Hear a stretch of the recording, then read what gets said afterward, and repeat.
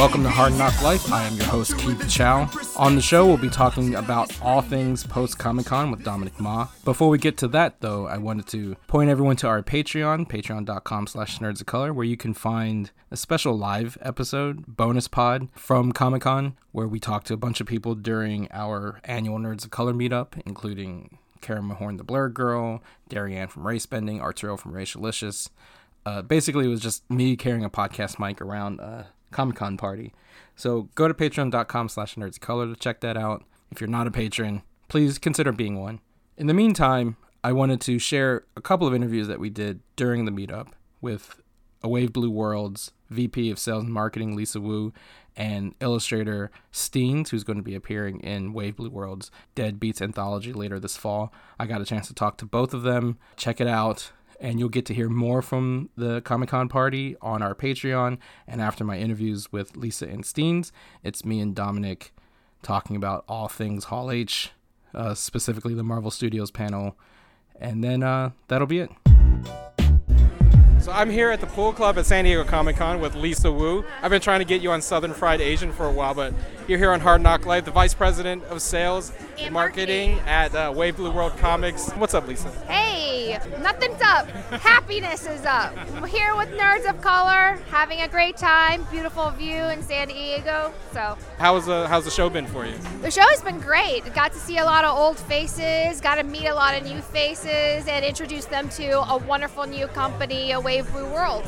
Wave Blue World had a lot of announcements over the last few weeks and months. You joining the team, Joe Illich joining the team. You guys are growing. Tyler Chintanner's company. You guys are just blowing up. Yeah, absolutely. It's going to be our 4-month anniversary on the 22nd, and we've got at least 2 years of work done because it's so funny. Tyler was talking to somebody, and everybody's like, oh, I feel like you guys been doing it for a year. I was like, it feels that way, but yeah, we've only been, the expansion was just announced 4 months ago, and Tyler and I and Joe and Wendy, we really believe in our mission to inspire and empower people to build a better future through comics and just continually grow the comic book community as much as we can. So this being San Diego Comic-Con's 50th anniversary, what was the biggest highlight for you this show? I know you've been to several of these. And what's been the biggest change for you here at Comic-Con? The biggest highlight for me is just meeting people like you again, because I haven't seen for a very long time. I think like San Diego Comic-Con for people in publishing is a reunion. People from all over the world that, we've communicated through Facebook, Twitter, and all this other stuff, and we get to see each other, embrace each other's passion for comics, movies, all of the different fandoms out there. The biggest change I saw was there's less marketing around. I thought it was the 50th anniversary. I would be bombarded with marketing, advertising, but it looks like it's a different feel. But I kind of like it because we're in this weird transitional phase where there's less movies, more comics, more TV. It's an interesting time to be in comics, and I'm really happy that I'm part of it. Yeah. Awesome. Well, Lisa, I'm going to let you to it. We're about to have some fun here at the Pool Club. Thank you for just stopping by. We're going to get you on the podcast in proper, full absolutely. Southern Fried Asian representing It'll be VA. an honor. It'll be an absolute honor. Thank you for talking with us. Thank you. Back here at the Pool Club, San Diego Comic-Con Nerds of Color Hangout. Here with Steens in the house. Hey, thank you for showing up. How's it going? How's your Comic-Con been? Great. I'm actually taking it easy. Instead of 10 panels, I'm on 6.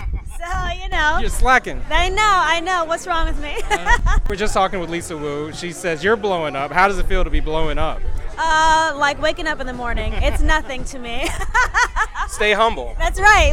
I don't know that word. What is that? So, we were just talking with Wave Blue World. You're in their anthology. Tell me about your story in their anthology. Yeah, absolutely. So I'm working with my creative partner, Ivy Noel Weir again.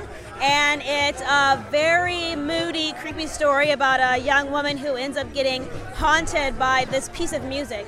She feels she has to play it over and over and over again, and it overwhelms her and takes her over. And it's a 6-page story. It's really cool to be able to work in more of a creepy, darker, grittier style than I was doing with Archive of Quality. So, and it's also one of the first things we're doing since Archive of Quality. So what's for you, is there a difference between doing long form stories and short stories? I can do a lot more experimentation with short stories. I really played with the gutters. I played with what lighting does because you only have 6 pages. You you can kind of do whatever you want, Yeah. you know? But when you're working with a graphic novel, you have to think long term. You got to think, how does the beginning look compared to the middle, compared to the end? And when it's like 200 pages, that's a lot, you know? So There's an economy to like the short story, right? absolutely, you can do a little bit of everything in a 6-page story for sure. What else do we have looking forward to in the future for you? So I'm agented now, so I'm going to be pitching a couple of things, and fingers crossed that goes well in the near future. But in the meantime, I've been working with a lot of indie publishers, so I'm editing a graphic novel adaptation of the first lesbian gumshoe novel. Doing that with Bedside Press with Hope Nicholson and Amanda Dibert and more. Working with Bleeding Heart Press, working with Street Noise Books, so... Oh, also working with individuals as well if they need help getting their pitches together. So doing the best I can, making sure that the best comics come out for all Doing the of us. Lord's work. That's right. Keep it up. That's right. All right. Well, thank you for joining us, Steens. Absolutely. Have some fun here at the Pool Club, hanging out with us Will do. nerds of color. Of course, of course. Appreciate you. No problem. This is the post San Diego Comic-Con special edition of the podcast. Joining us once again, we actually got to hang out this time in San Diego. Please welcome back Dominic Ma. Hi, everyone. That was a fun Comic-Con, huh? Are you recovered? Yeah, I feel all right. You know, it's a physically exhausting weekend always. For people who don't know, it's just a lot of walking around in the sun and walking to and fro. And I mean, it's all good exercise, but Sure. And massive crowds. But that's just, you know, how that works. I'm going to paraphrase a tweet I saw by the writer Mark Bernardin the other day. But basically, his Apple Watch was like 16,000 steps. Great job. And then the next day, 8 steps. What are you, dead? Because that's pretty much what happened to me. Like for 5 days in a row, I was knocking out my daily step goals. And Yeah. then yesterday and today, like I can't even get out of bed. Yeah. So. And again, we're all nerds, so we have like relative levels of physical activity, which may be suboptimum in the normal. So you got Maybe. nothing else. 'Cause San Diego Comic-Con gets our basic walking cardio, like it reactivates that ability. So Yeah, Comic-Con is weird too because every year I feel like this is my last one. I'm never coming back. And then, you get into that post Comic-Con funk where you're like, oh, I got to see all my friends and hang out with cool people. I'm actually going to look forward to it now. I can't wait to come back next year. And then sometime between now and July 2020, yeah. I'll probably be dreading having Yeah. to go to Comic-Con again. No, I'm the same way. And you were in a weird headspace going into this Comic-Con this year, weren't you? Yeah, particularly this year. I was in quite a mood just around beginning of last week, basically because our president went super racist. I mean, which is not really new, but That's his supervillain name, I think. yeah. Super And yeah, racist. the other day is just tossing out casually about how he's going to nuke countries. I mean, he's for real, dude. Is as far as supervillains go. But Agent Orange. There's so many so many villain supervillains. tropes are fit. Got the mass nuclear destruction one, the mass chemical weapon one. It's narcissism. going to yeah, exactly. The purple manish sort of control freak thing. This is going to go to dark place really quick. I'll try to not to keep it there. This is about pop culture and comic books. Well, yeah, but like Purple Man, at least like Purple Man and Jessica Jones, he's also a rapist. Yep. He's also a racist. The He's got all analogy the R's. is just all completely goes towards Trump is that supervillain that Yeah. is in the comic book. And so we found a way, to insult our squad of freshman congresswomen, including AOC and Ilhan Omar and Ayanna Presley and Rashida Tlaib. Just went super racist. And again, not that he's not always being super racist, but managed to find a cute new variation by recycling, some of the oldest frat boy racist tropes there are, like, go back where you came from. I'm not racist, but really go back where you came from because you hate our country. And this shit, this also, happens. I have my fair amount of casually racist encounters with dudes in bars, as I think every person of color in America does. And, I have a few, I would say a month, that are all some variation of where are you from? Where are you really from? Right. Eventually edging towards, well, why don't you go back there? And they're not listening. And I don't care, Chinese, Asian. This is kind of like the typical interaction with the, I'll just say the drunk white dude in bar who doesn't even care. And that's the thing, like... That's Trump. Trump is the drunk white guy at the bar who doesn't care. Yeah. So anyway, all this to say, and so then he's picking a fight and saying, go back to where you came from, which is really, really wrong and resonates with so many people of color in this country, because it's just like the thing you run into everywhere and you can't get away from it. And every time there seems to be progress, then like suddenly Trump is president. But to think about what launched his presidential campaign, what launched his political career, this is the logical next step to birtherism, right? Oh, yeah. He spent 8 years questioning the legitimacy of Barack Obama because there's no way a black man could have been president of the United States without some sort of... As if, he took the easy route because he's named Barack Hussein Obama, who's black, born in Hawaii. Of course, that's such an easy... The conspiracy of his, Ann Dunham and Barack Obama Sr. 50 years ago to fake a birth certificate so that one day he would become president and install the deep... Like, it doesn't... It's of the worst kind of conspiracy theory. Because most conspiracy theories have to have some sort of, like, logical sense that makes you understand why someone would believe it. You know what I mean? Like, the moon landing was done on a soundstage. Okay, that's plausible. Maybe. Yeah, and you know what, like I can vibe with that conspiracy theory. I don't know why that just has to be like, super right wing or left wing associated. Right. I'm not against conspiracy theories. Right. Or I'm just overall saying, like, the bullet that killed JFK, and how it how it traveled from the depository to the car, like all those things. It was controlled by Magneto and went 7 different directions at once.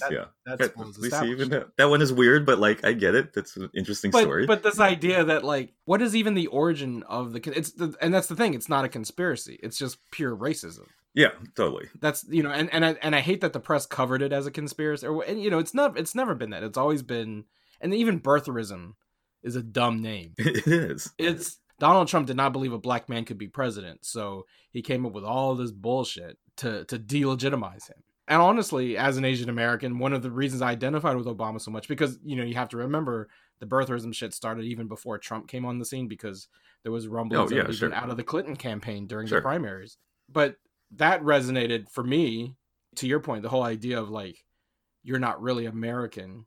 That's something as an Asian American we feel acutely, The perpetual foreigner is a stereotype, is one of the 5 major Asian stereotypes, right? Yeah. So this is just the logical next step to birtherism. It was like Trump has traded in the dog whistle for the megaphone from the beginning of his campaign. So like, I'm not surprised,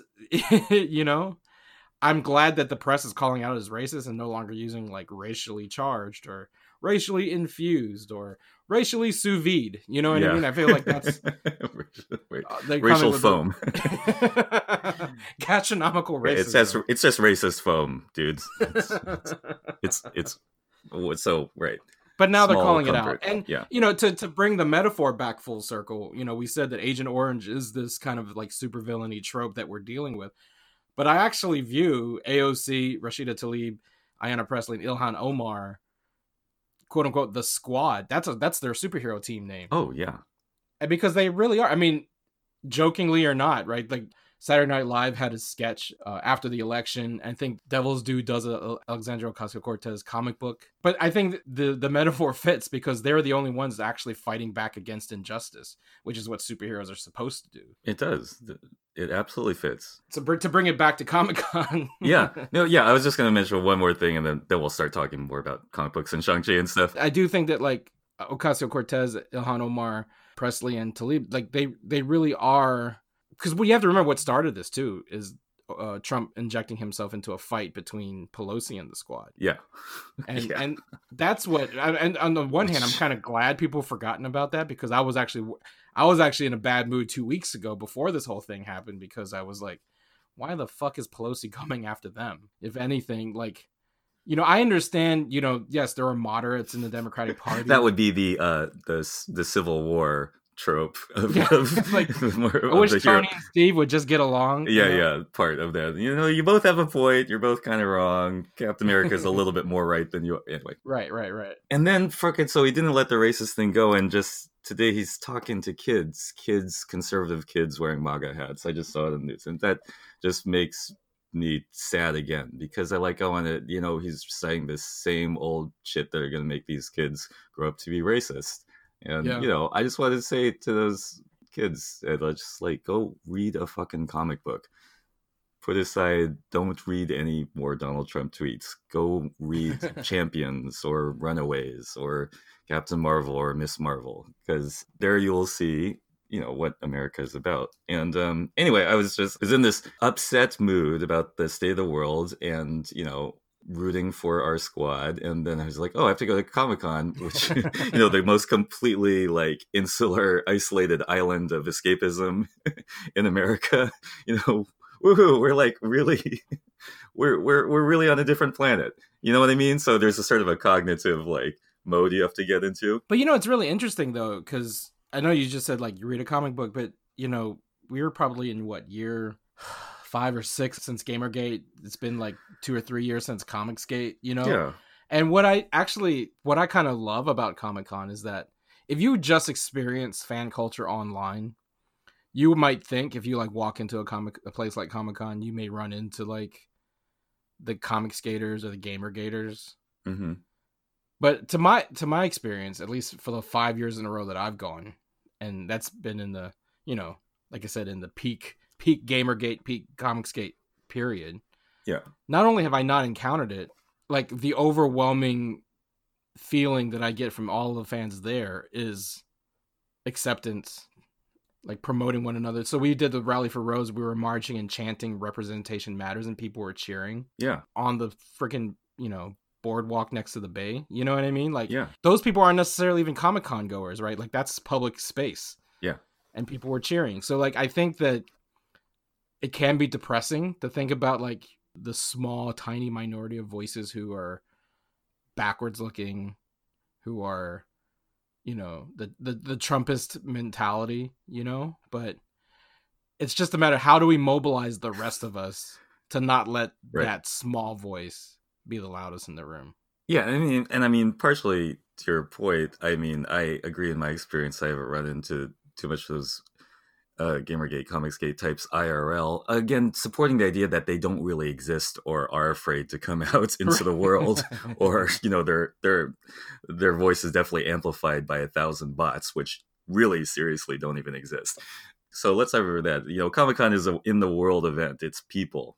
And again, just to, you know, I have perhaps the most sentimental view of it, and it's a highly debatable point. I would love to debate it with someone who thinks that comic books do not help you get woke. I think they do, because, again, acceptance and open-mindedness is the main rule of the land when we're all together, you know, dressing up as comic book characters. You know, because we've all, you know, I like to think, again, this is a little romanticized, but like the true comic fan has already entertained the idea of a person, you know, with shape-shifting powers and who has, like, you know, flaming star powers. So if you get that in at an early age, it's not too much of a leap to have your mind open to people of different backgrounds. You know, and I've always said this, but like the idea that social justice warrior as a pejorative never made sense, because especially in the context of like those of us who are nerds who love comics and superheroes, because like social justice warrior is the dopest sounding superhero squad name. You know what I mean? Yeah, it's pretty good.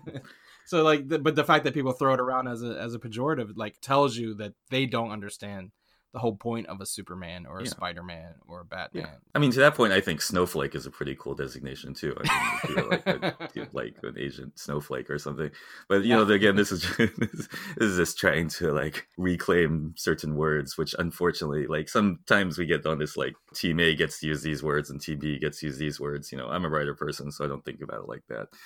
But yes, definitely, we can be more open-minded and dexterous with our vocabulary than that. No, but for sure. And I think there's this whole idea, especially as the Nerds of Color, we get this a lot, you know, when we were promoting Asian American Iron Fist or whatever it is. Like, we always get the like SJWs ruining superheroes, right? Sure.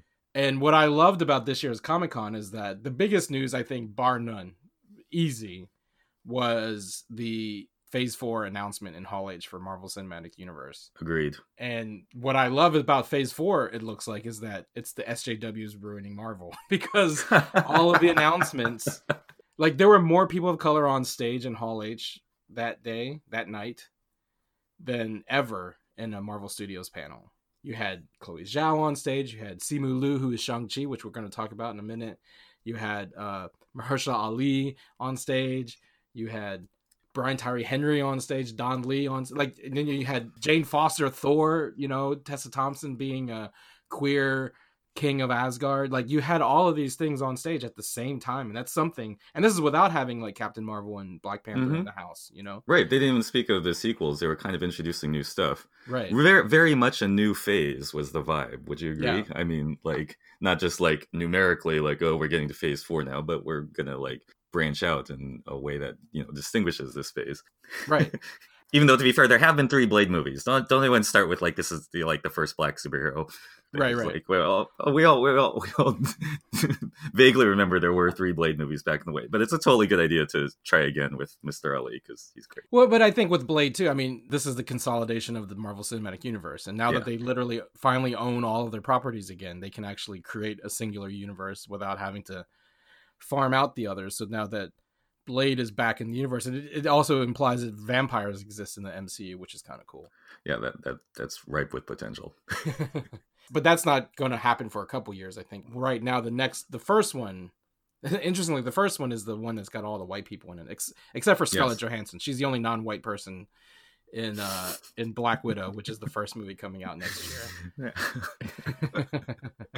I still love ScarJo too. That's me being sentimental, and we can unpack that as much as you want. But it was like the worst timing too, because just like 3 days before Comic-Con, speaking of like racism in the world, this interview with ScarJo came out where she was like bemoaning the fact that white people can't play everything, essentially. Like, why can't I play a tree? And of course, she famously played a Japanese character and a trans character, or was going to play a trans character before that project got canceled. But actually succeeded in playing a Japanese character. And that movie only got canceled after it came out.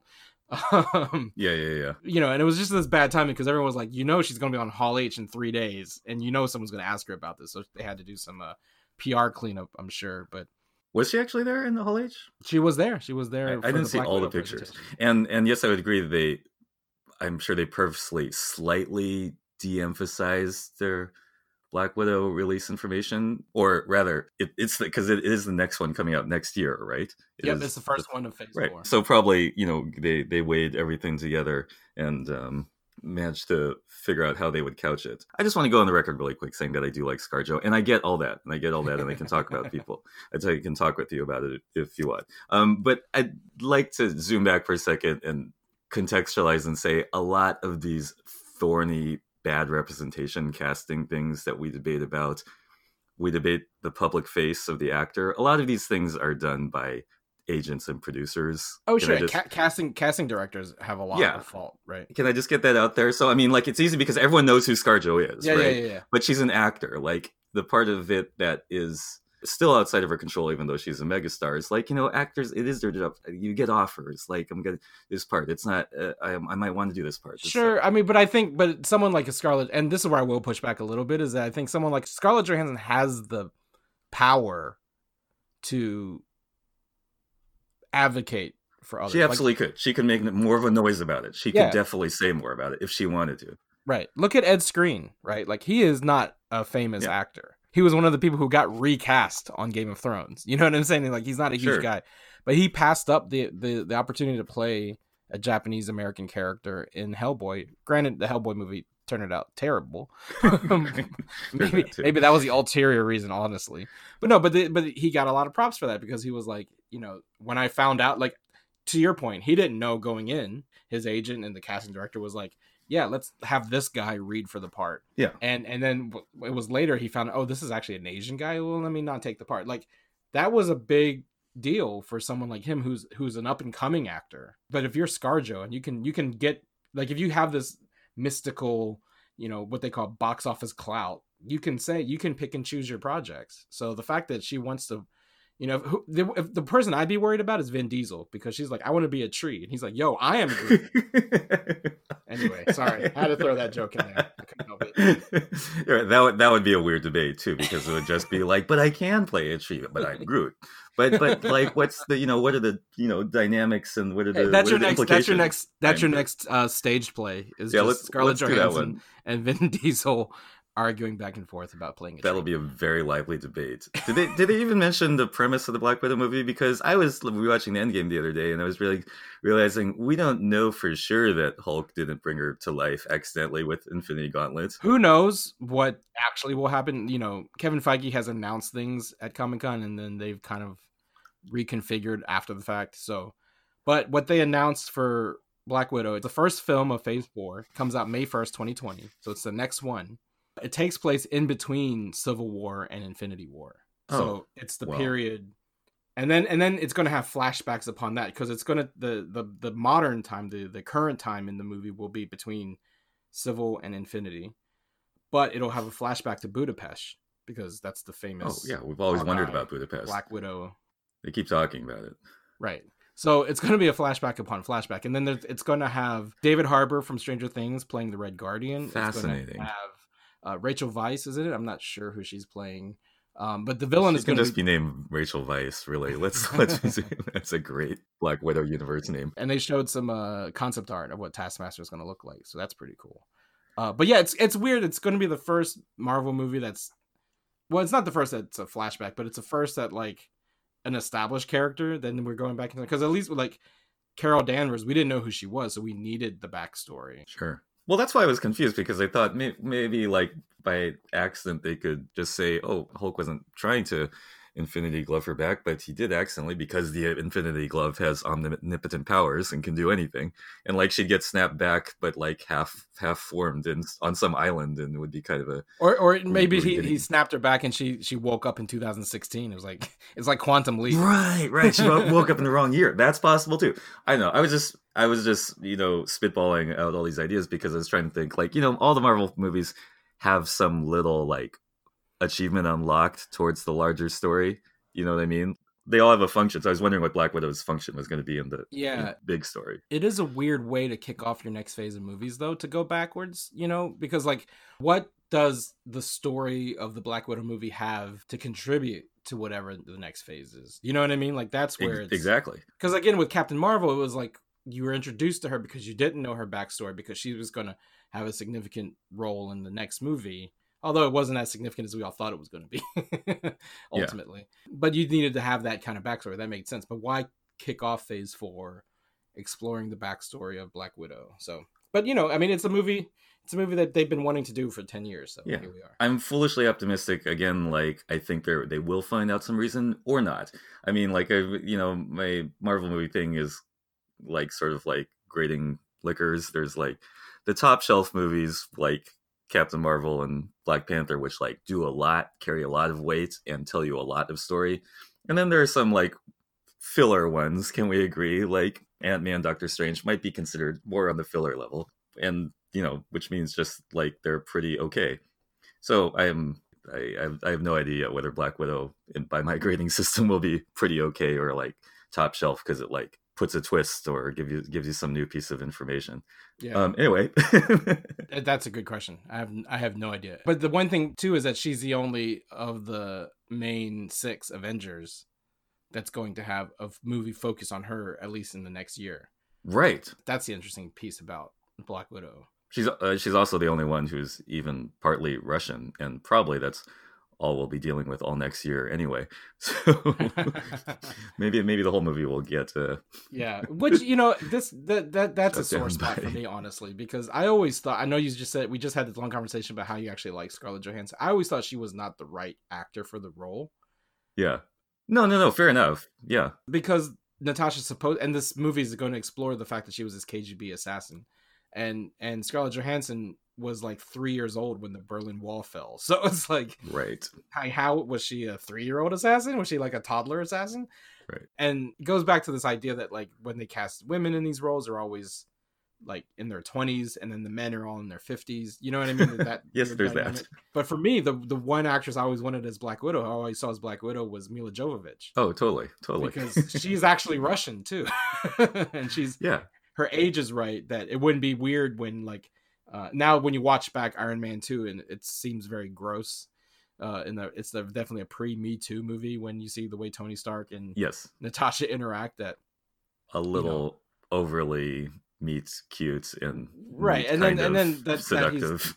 Right, and that he's like, she's his assistant and he's 30 years older than her. It's a little gross, right? At least like I feel like Mila, they're more similar in age, and maybe wouldn't read so much as like gross and more like, because Pepper was his assistant, and he married her. But at least but like Gwyneth and RDJ are more contemporary, so it doesn't seem as predatory. Yeah, and Mila was very much an action star. And like didn't she do this like 6 Resident Evil movies or something? Or...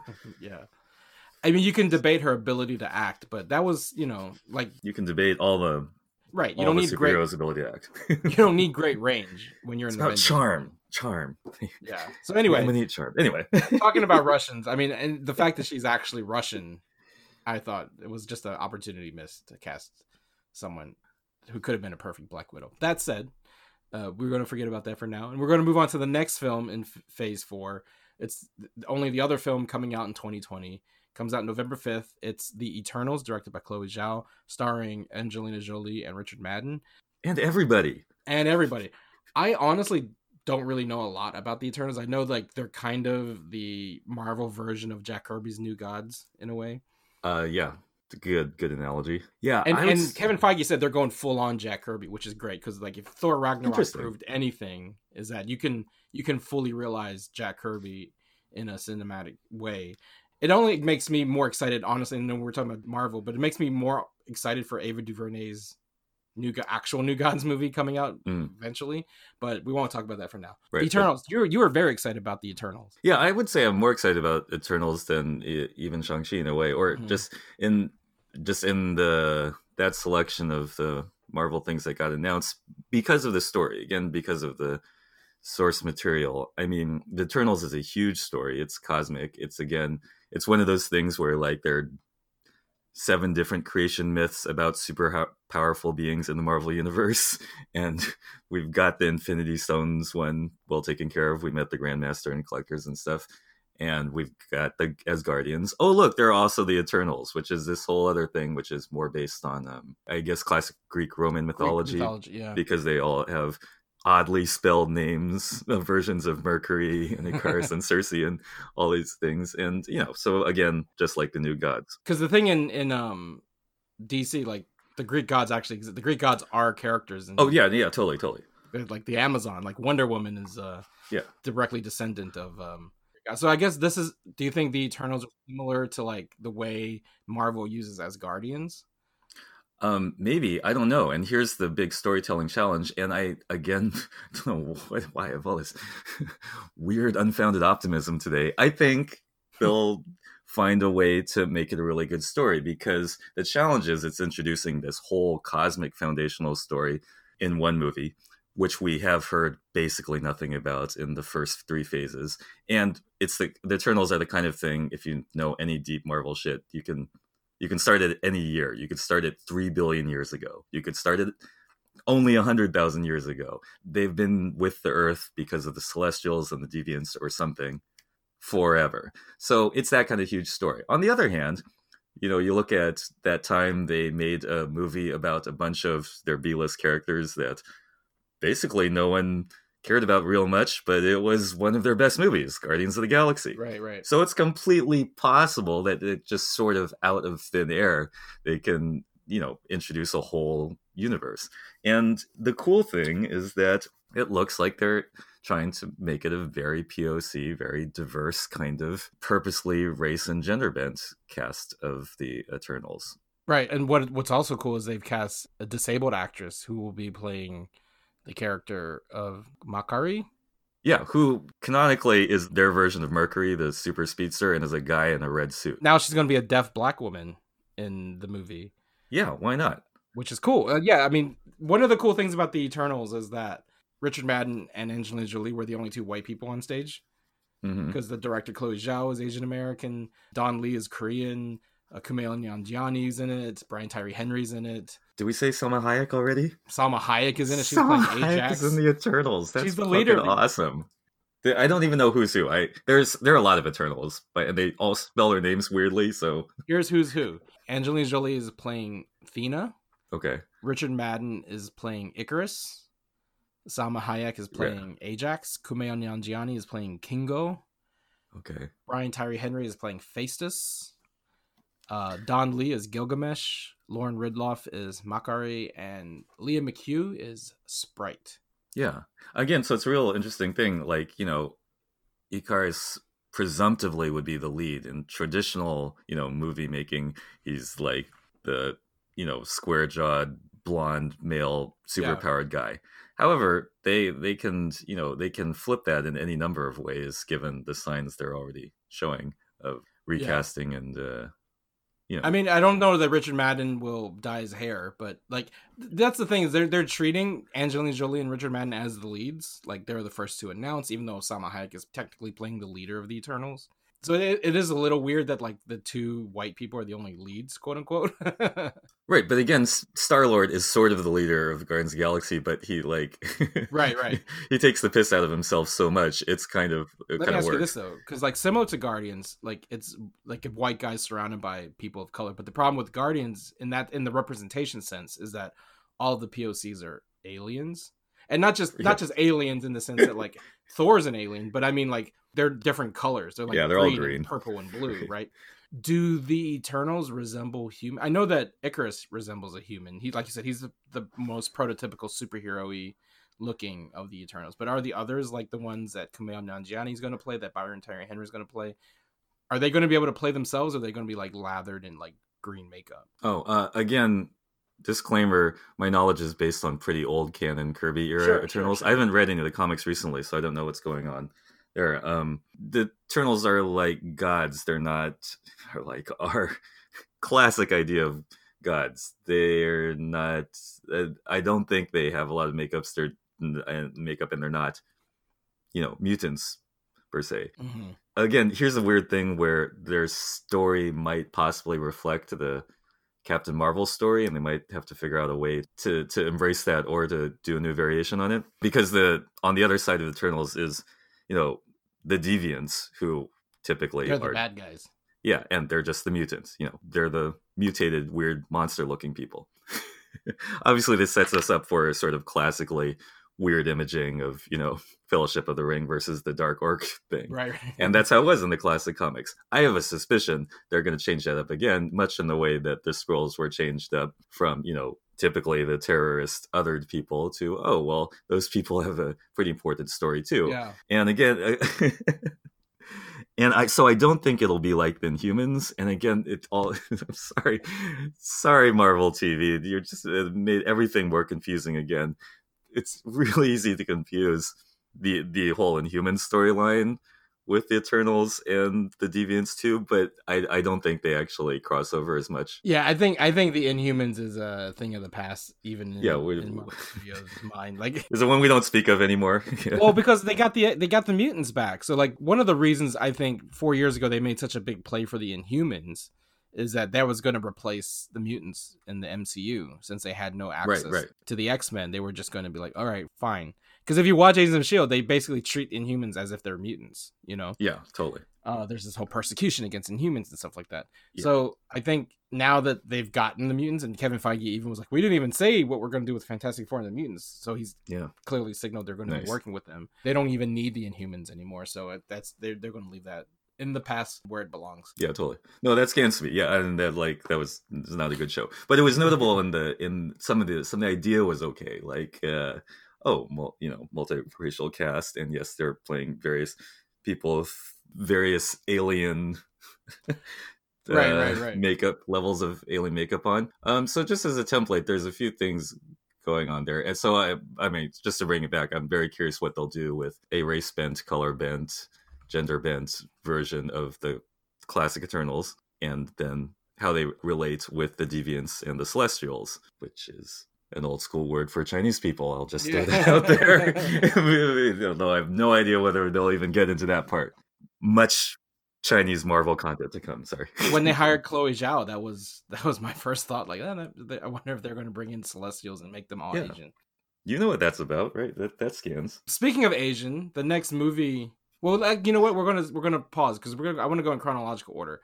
Okay. The next movie in Phase 4 comes out in February 2021. But there's actually one of the cool things about their Marvel Studios panel this year is that they were not only announcing their movies this year, but there are actual TV shows that are part of Phase 4. So to your point about Agents of S.H.I.E.L.D., Inhumans, and the Netflix shows, like they were never announced in coordination with whatever phase announcement that happened at either Comic-Con or D23. So this is officially Marvel Studios. These films were going to lead into the shows, and the shows are going to lead into the films.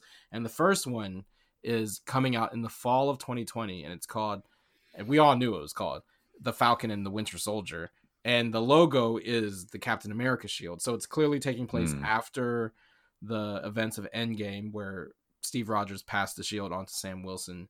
Sebastian Stan and Anthony Mackie came out on stage and kind of joked about who's going to be wielding the shield. So that might be a running gag in the show. Sure. Although Falcon will be wearing a costume similar to his Captain America costume in the comics. Cool. So that's cool. So that's the very Which we first... saw great cosplay of at the convention, by the way. Yeah. And that's the first Disney Plus show that's officially part of Phase 4. What's your opinion as someone who loves your Marvel TV shows? Oh, yeah. These are going to be officially sanctioned Marvel. They don't have to pretend that these shows exist in the MCU. These are going to be fully fleshed out MCU shows. What's your opinion of Falcon and the Winter Soldier? It's called The Falcon and the Winter Soldier? That's the name of it. Oh, okay. Yeah, I'm into it. I mean, I do have to strategize a little bit how I'm going to absorb that section of Disney content. And, probably all my reservations have to do with associations with the Disney Channel or any cable Disney channel. This is probably an outdated problem because Disney probably owns a whole bunch of cable shows now. Yeah. I mean, you watch the shows on Freeform. That's awesome. I do. And so it's just the whole, the actual word Disney floating atop the Marvel shows thing that I have a few things about. I don't know whether they can get a really exciting Winter Soldier-ish story out of that concept. I honestly don't know how I feel about that. Well, I think I have a few thoughts about WandaVision, but actually I don't have a bunch of thoughts about any of the shows. Prospective Marvel shows. The coolest thing about the Falcon Winter Soldier announcement is that he wasn't on stage, but they did show a video of Daniel Bruhl, and he was wearing the purple Baron Zemo mask. Oh, cool. So I like that mask. Not only is he coming back, but he's going to be coming back as actual Baron Zemo this time, and not just sad that's excellent. Husband who lost his family and manipulates the Avengers. He's actually going to be full on Baron Zemo with purple mask and all. So that's pretty cool. And even though it's called Falcon and Winter Soldier, I don't think Bucky is the Winter Soldier. He's going to be Bucky. So they're not going to be playing into the whole Winter Soldier thing. But he's not the only Winter Soldier, as we know from watching. Well, but Baron Zemo, didn't he kill the other Winter Soldiers in Civil War? Wasn't that what happened? Decoy for introducing the other Winter Soldiers as their opponents. So that's the fall of 2020. That takes us into 2021. The movie that comes out in 2021, the February 21st, I think it is. Well, I read they were planning to get it on Chinese New Year, on Lunar New Year, that is. So February 12th, 2021, Shang-Chi and the Legend of the Ten Rings comes out in theaters. That same spring, WandaVision comes out on Disney Plus. But so that's the spring of 2021. You're going to have Shang-Chi, and then you're getting WandaVision. Let's start with Shang-Chi, of course. That's the thing you and I have been waiting to talk about for the last 45 minutes. Heck yeah. That's not front. Ever since you started appearing on this podcast, it feels like we've been talking about Shang-Chi. Now we know not only who's going to be playing Shang-Chi, but can kind of sense what the story is going to be about, because not only is it called Shang-Chi, it's called Shang-Chi and the Legend of the Ten Rings, and they've cast Tony Leung Wei from Hong Kong as the Mandarin. Amazing. That's pretty fucking cool. Yes. And for folks at home, sorry, I just got to call you out, Keith. When we were at the meetup at Comic-Con, actually reading about this news on Twitter, Keith did very close to a jig. I mean, I don't know what a classic Irish jig looks like. He did a kind of acrobatic dance around the bar.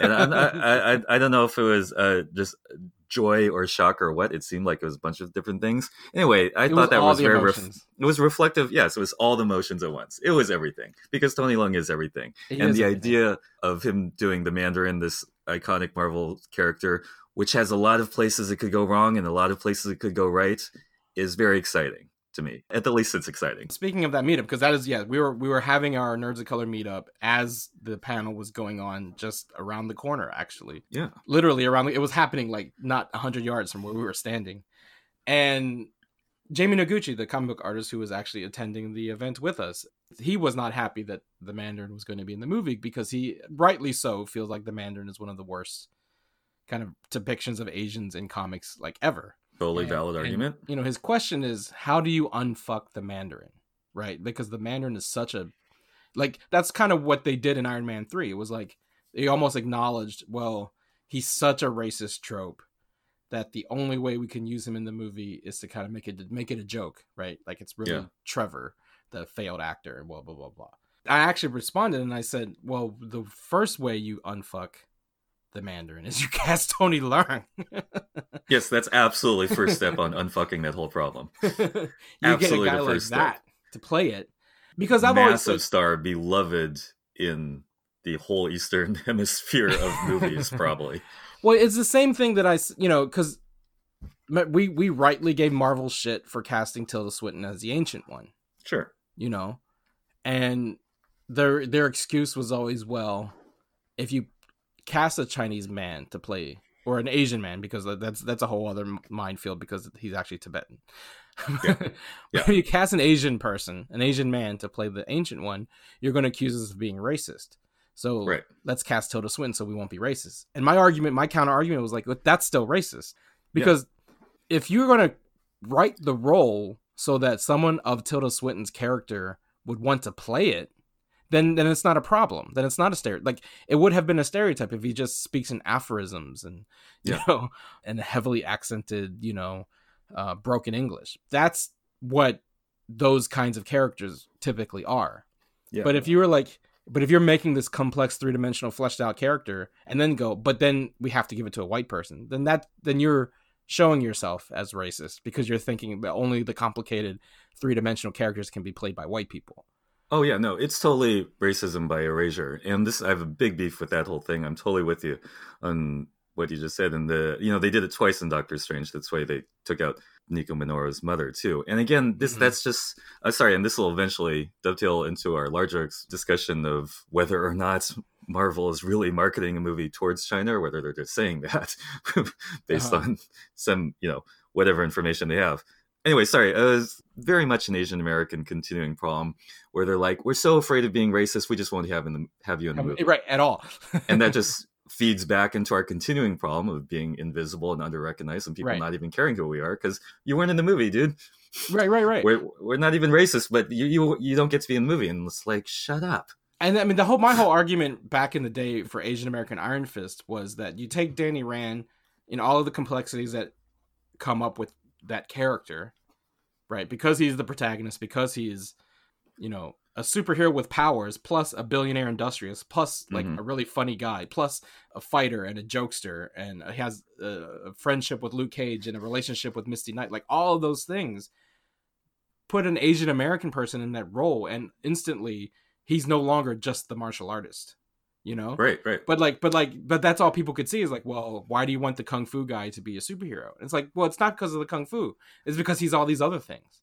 Yeah, he's a complex character. Right. But it's like, we're going to only put the Asian face on the one stereotype. That's bullshit. Like, we want the full dimension. And so I feel the same way about the Mandarin, that if you put Tony Leung in the role, Tony Leung's not going to take a role if he's just playing a stereotype. Oh yeah, fuck no. Yeah, you know what I'm saying? And that's why Michelle Yeoh would have been a badass Ancient One. Sure. Because she could still play it and give it the same dignity that Tilda Swinton gave it without the racism. You know what I'm saying? So it also reminded me of like the fact that the Mandarin's a problematic character in history, at least, is not something we can change. But the reason the Mandarin's problematic in history is because he was created and mostly written by white people. Sure. You know what else was a problematic supervillain in the comics? Manape. And if you said to someone 5 years ago, there's going to be a Black Panther movie there's going to be a Black Panther movie and one of the characters is Manape, and not knowing that Ryan Coogler is making the movie, you would probably have a problem with that too. You'd be worried. You would be worried. But then what happened? Ryan Coogler is making this movie. Then he's figured out a way. How can I make Manape a character with real dimensions, with real complexities, and not just a walking stereotype? And M'Baku's the coolest character in the movie. He absolutely did. So I think the fact that you're putting Tony Leung in the role of the man, and it's written by Dave Callahan, who's Asian American, it's directed by Dustin Critton, who's Asian American. I'm not worried. I don't have those rep sweats that people are like, what if they screw it up? Because like it's put in the hands of actual. There's more Asian Americans behind the camera on Shang-Chi than there is on Mulan, honestly. Right. True that. So I feel like Shang-Chi might be more quote unquote authentic than Mulan. For all we know, you know what I'm saying? Are they coming out around? No, not this. Mulan's coming out. No, Mulan's right? next year. Shang-Chi's the year after. It'll be a really interesting compare and contrast. True. Well, and to your point, I don't know that Shang-Chi's a play for the China market. People assume that again because we're all perpetual foreigners. Well, yes, exactly. So that's a talking point that comes up sometimes in the media, which may or may not be true. And I just brought it up because related to the whole Mandarin thing, I was talking to a friend of mine, and we have talked before about how when people talk about the China market, they have a fundamental misconception of what they're trying to get at. This is throughout history. Yeah. Just look up the whole history of the idea of the China market, quote unquote. Right. Again, yeah, because you have filmmakers who are more scared of being racist due to white fragility or just lack of information or something, that they actually excise all the Asian characters from the narrative, and they do things like, here's a 30-second cameo of Fan Bingbing in the Iron Man movie that actually no one really cares about. Getting back to all that, it's not racist to have the Chinese villain. Mm-hmm. It's racist to have the stupid Chinese villain that we've seen 1,000 times and is only a martial artist. Exactly. Yes, we've seen that guy way too much, and the China market, if I may be so bold as to speak, they just want to be a good character. Do you know what makes Shang-Chi a play for the China market? It's the fact that it's from Marvel Studios. Sure. Because the biggest franchise in China is Marvel.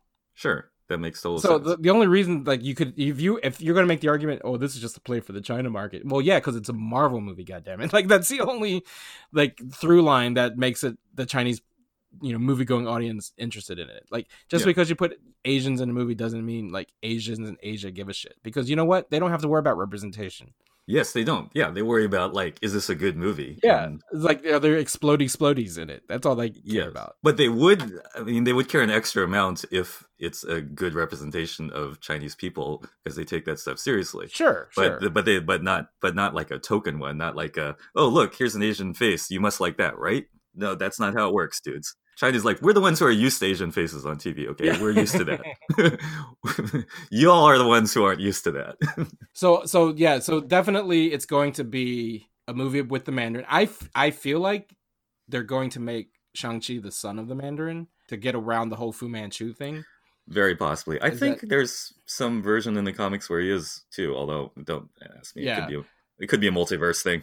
The other thing about the Mandarin is that, like, it could be like a pejorative name that he's called, but he doesn't go around calling himself the Mandarin, right? Like he's this billionaire industrialist, like scientist, globalist, you know what I mean? And then, sure. And then like other business people like dismissively call him the Mandarin, but like really he's running like this massive multinational. Yeah. I mean, they kind of intimated that it's a terrorist group in the first Iron Man, but I don't know that that's actually how they're going to be referencing the 10 rings. I don't know if they're actually going to be like the mystical 10 rings. Oh God, there better be. That, if you see, that's the kind of thing that if they don't have the rings, then we'll be cheated. Then we'll be like, oh, you didn't go all the way with the rings. Right. And because they're arguably more powerful than the Infinity Stones. Hell yeah. There's like, and I'm going to be ambitious for a second, like the way the Infinity Stones were used as the ultimate weapon MacGuffin in the whole of the first 3 phases of the Marvel Cinematic Universe movies. The Mandarin's rings can be the same way in the grand tradition of the Lord of the Ring movies and all movies that have a magical super, grail. Because, like, it's worth mentioning that Marvel background stuff, the Mandarin is incredibly powerful. And again, sorry, I also want to say, good point. They might not even say the Mandarin. If your issue is that the Mandarin is a slightly like lazy character name, who knows? They might not even say it. The character is what's important. Right. And Tony Leung's going to bring it. Yeah, he's going to bring it. He's not only supposed to be this, classically trained martial artist warrior, but he's also got these 10 rings which do basically anything. The whole bunch of movies could be like people searching for them, trying to assemble them, just like that Infinity Gauntlet thing. Sorry, go ahead. Here's what I love about the naming convention they're using with Shang-Chi. They're going with Shang-Chi and the blah, blah, blah, in the like Indiana Jones or the Harry Potter mold. Totally. So here's what I'm envisioning, right? Here's my end credits Shang-Chi scene. You ready? Sure. After the adventures of the movie are done, we see Shang-Chi. Maybe he's working out in his gym or something. He could, like hitting one of those wooden dummies, as you do when you're practicing, as you do, Wing Chun. In walks Randall Park and says, "Hi, I'm Jimmy Woo of the Agents of Atlas." Cut to black. And the next movie, Shang-Chi and the Agents of Atlas. Sure. That's what I want.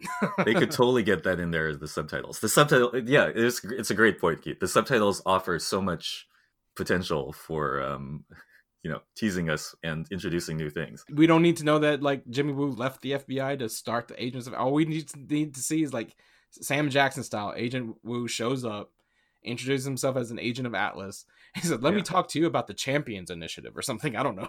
Yeah, or the Champions, but something like that. And yeah. That's what I want. Shout out to Greg Pak for assembling those Agents of Atlas. That's right. So that we were kind of running out of time. We're not even halfway through all of the Marvel announcements. We'll dive in really quick to the next project. Is not a movie. As I said, it's WandaVision. Takes place after Endgame. It's Wanda and the Vision because Paul Bettany came out on stage. They didn't say how the Vision's coming back. They did say it's going to be about like Wanda kind of messing with stuff, maybe using her magical skills. Who knows? But the cool thing about WandaVision is they announced Monica Rambeau was going to be in it, the adult version of Monica Rambeau, and she's going to be played by. Oh, they cast her? Yeah, she's going to be played by actress Teyonah Parris. Okay, and so she came out on stage. So I'm not that familiar with how Spectrum like interacts with like Wanda Maximoff or the Vision in the comics. I don't know that they have a lot of history together, but at least Monica Rambeau is going to be in the show, and the events of WandaVision are going to tie directly into the next film in the Marvel Cinematic Universe, and that's Doctor Strange in the Multiverse of Madness, which is the coolest name. And that comes out May 7th, 2021. So like Shang-Chi, WandaVision, and then Doctor Strange all back to back to back, basically. And I don't know how Shang-Chi leads into WandaVision, but WandaVision definitely leads into Doctor Strange because Scarlet Witch is going to show up in Multiverse of Madness. That totally makes sense. And maybe that's what she does. Maybe she enters a different dimension and steals a Vision from another dimension, and that screws up like the dimensions. Oh, totally. That sounds good to me. I mean, that's a funny thing. I mean, apart from their associations in the comic books, I mean, I think they're all Avengers. Monica Rambeau runs into Scarlet Witch now and then just doing Avengers stuff, as far as I understand. It's going to be a pretty overpowered bunch over there in that one show if you've got Scarlet Witch and Vision and Monica Rambeau Captain Marvel, who is like potentially one of the most powerful heroes in the whole Marvel canon. Well, and then they run into Doctor Strange. I mean, like, those are all the like cosmically like earth-shaking. Right. Well, and the reason I wonder about the fact that the Doctor Strange subtitle is Multiverse of Madness, right, is that the whole spring reference to In the Mouths of Madness? Anyone? We think so, right? Yeah, okay. The whole spring of 2021 is going to be all about multiverses because you have Scarlet Witch, which I'm assuming has something to do with the multiverse. Also, around that time, Loki comes out, and it's definitively going to be about the Loki who escaped the timeline. It's going to be about the Loki who escaped the Battle of New York in the timeline that the Avengers kind of alter. Yeah, it's that Loki, and it's about him like traversing through history. So somehow he figures out how to use the Space Stone and travel through time. That's weird. That's a good premise. I'm into that. And it's also there in the summer of 2021. The animated What If show comes out on Disney Plus, and takes place in the MCU. It's going to be quote unquote hosted by Jeffrey Wright playing a Watcher, and it's going to show different dimensions. So it's the first announced episode. It's going to be an anthology series. The first announced episode is What If Peggy became Captain America? Oh, that's and will great. Feature Haley Atwell's voicing Peggy Carter. That's pretty awesome. And they announced all of the original Avengers actors will reprise their voice roles for the animated series. Yeah. So totally. we don't know what the other episodes will be, but let's say if it's a what if Tony Stark became Hulk or whatever, you would actually have Robert Downey Jr. come back. And those again will be basically showing alternate universes.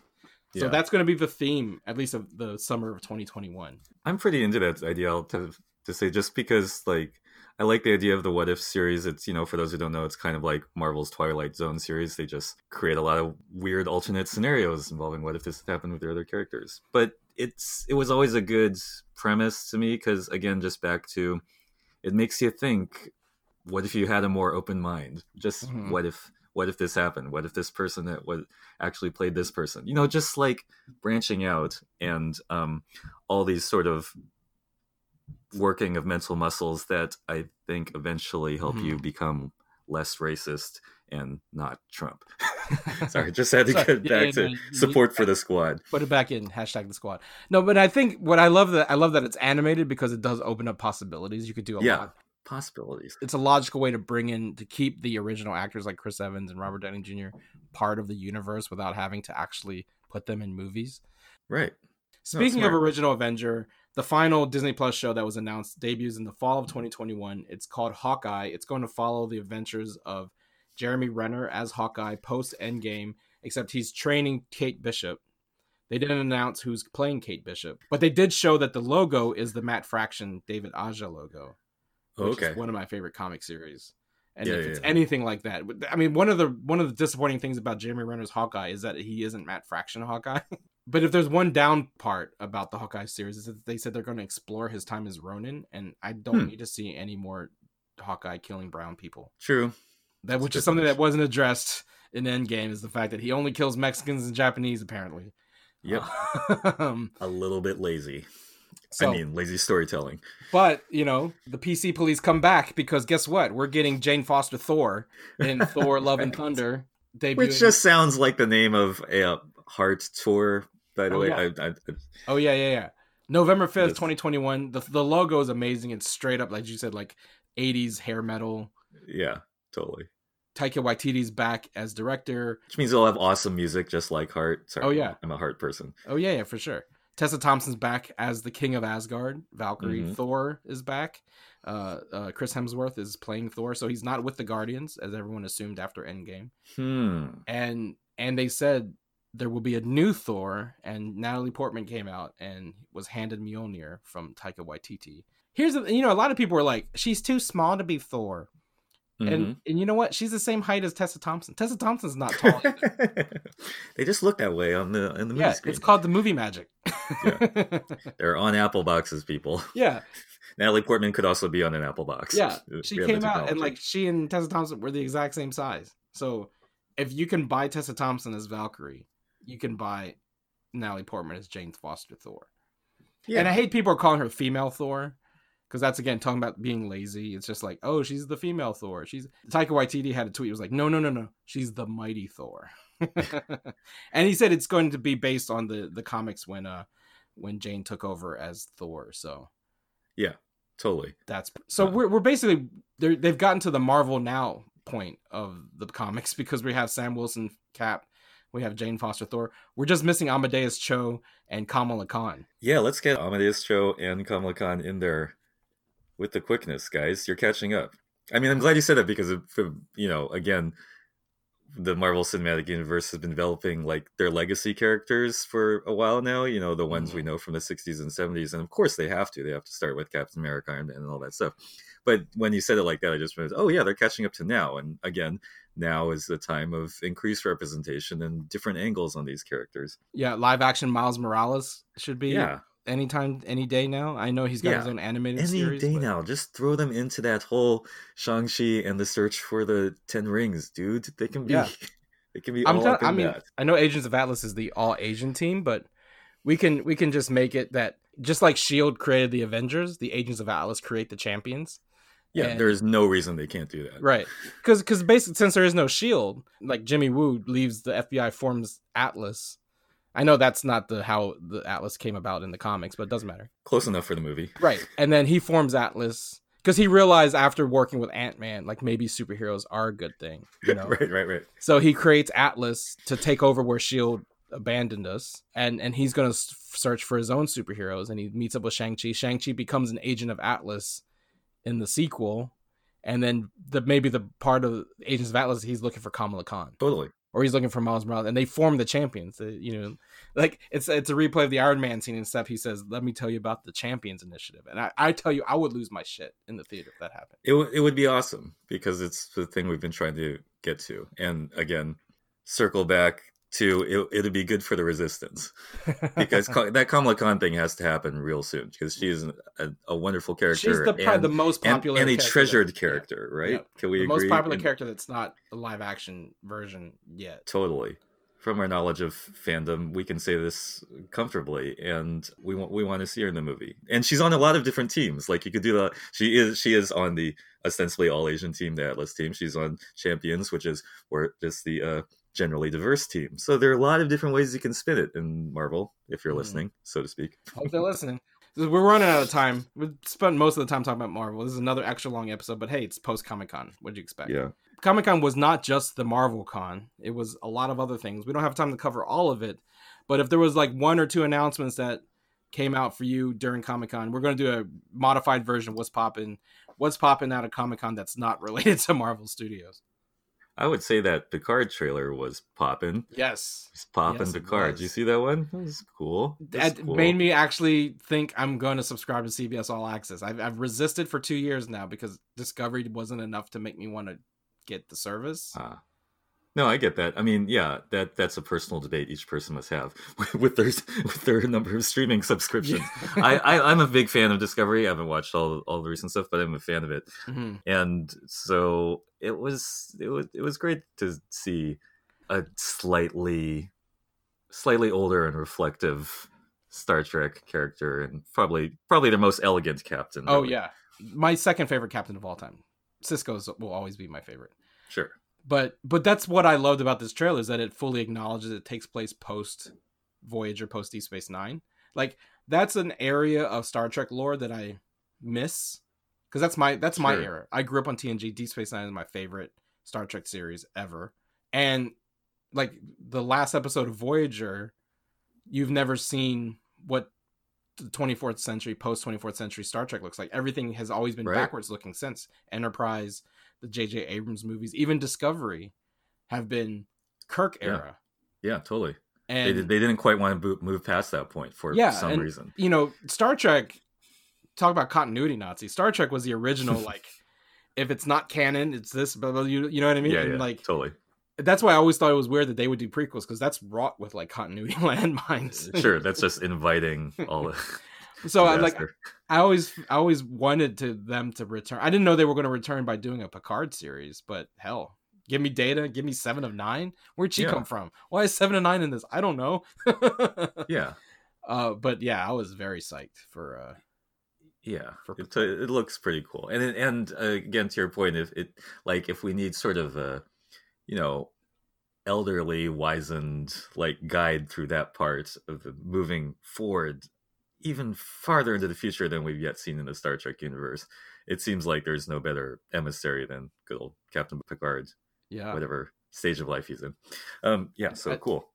No pun intended, because the emissary is Captain Sisko. We all know. Sorry, we all know that if we're good Star Trek fans. No, but Captain Picard guested. What if I said ambassador? That's no. The starships, right? No, you're not wrong though. Captain Picard guested on the pilot episode of Deep Space Nine, an episode titled Emissary. So I told you, Star Trek nerds, a whole nother. I meant to do that. Sorry. What's nerd popping with you, Keith? Comic-Con, man, there was so many things to talk about. Lin-Manuel Miranda was on the floor. Oh yeah. We actually got into the Hall H panel for his Dark Materials, which looks really good. Speaking of Professor X / Patrick Stewart, James McAvoy is in his Dark Materials playing Lord Asriel, and Daphne Keane is playing Lara Bellicourt, and she famously played X-23 in Logan. So I didn't get a question in the Q&A, but I wanted to ask Daphne Keane which Professor X she prefers. since she's now worked with James McAvoy and Patrick Stewart. Of course, she actually played with Patrick Stewart as Professor X, but You cheeky podcast host. yeah, that's what I wanted. I wanted someone to ask, which no, but the thing that's nerd popping for me, it's interesting because I wasn't a fan of him as Superman, but Brandon Routh is coming back to play Superman in the Arrowverse crossover at the end of the next year. He already plays the Atom in Legends of Tomorrow. Does Adam die to get?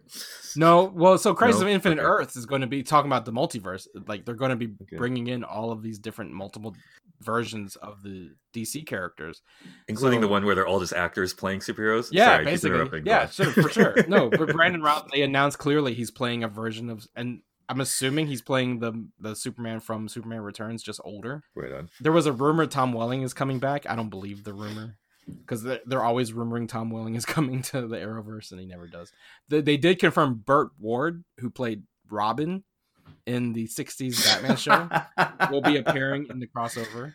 Is it going to be like Robin Dark Knight, where he's got like I think he's going to be... I think the premise is he's going to be Robin from the 60s universe, but Batman has died. So, yeah. I mean, last year they brought back John Wesley Shipp as the Flash, playing the 90s Flash from his TV show. So the premise is Crisis on Infinite Earths.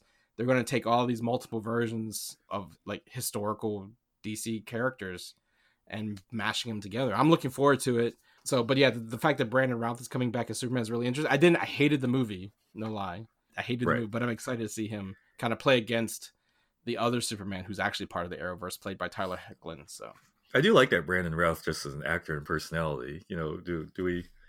Yeah. He's super cool. I mean, he's great he's actually great on Legends of Tomorrow.